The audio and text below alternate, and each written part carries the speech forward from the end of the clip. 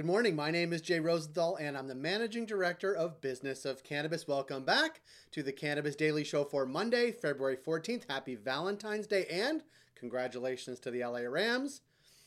Since 2017, we've highlighted the companies, brands, people, and trends driving the cannabis industry, and we'd love to hear from you in the comments below. Always, feel free to visit us at businessofcannabis.com, as well as through all of our social media channels, Twitter, LinkedIn, Facebook, and Instagram. And please do subscribe to this YouTube channel. If you're not watching on YouTube, please head over to YouTube and follow us on that channel. First, a few announcements, and you're hearing this first. February 24th, we will be joining again for our retail series. This month will be focused on the new regulations and guidance from regulators between the relationship between brands and retailers in Ontario. We'll be joined with some of the smartest minds looking at the regulations and the impacts of these rules in Ontario for retailers. That event is brought to you by Vitrina Group and Leafly. March 10th, Business of Cannabis New York Sessions. The topic will be connecting social equity licensees with capital. That's presented by Leafly and Vicente Sederberg and hosted at the Williamsburg Hotel.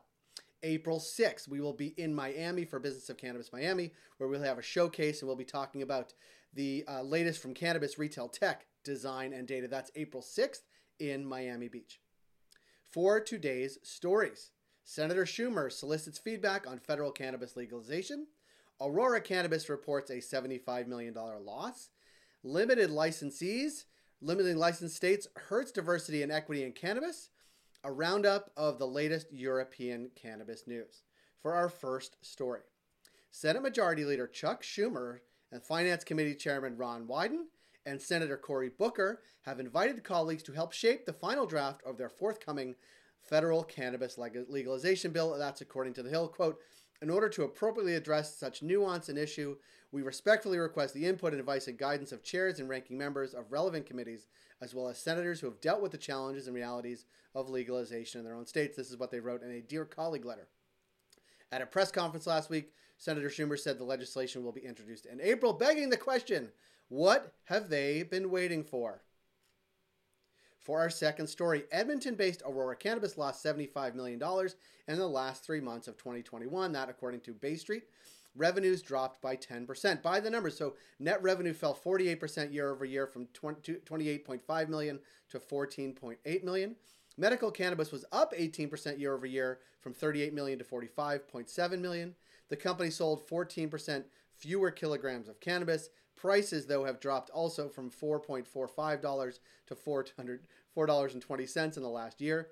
Still, the latest losses aren't as bad as the same period a year ago. From October to December 2020, Aurora reported almost a $300 million loss.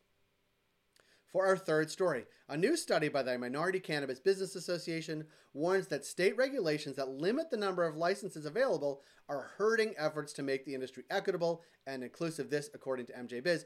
According to the report, 27 states limit licenses, and minority entrepreneurs are believed to lose expensive licensing opportunities to multi-state operators.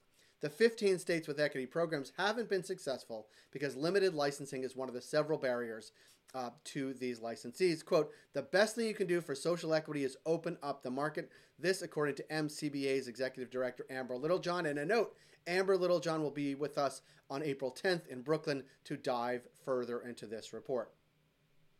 For our final story, our friends at BusinessCann rounded up the latest in Europe's accelerated cannabis industry. Here are some highlights. With an upcoming general election in the near future, there were fears that Malta's National Party would veto the country's recently passed cannabis legalization should they win, but the party has now confirmed it will keep that legislation.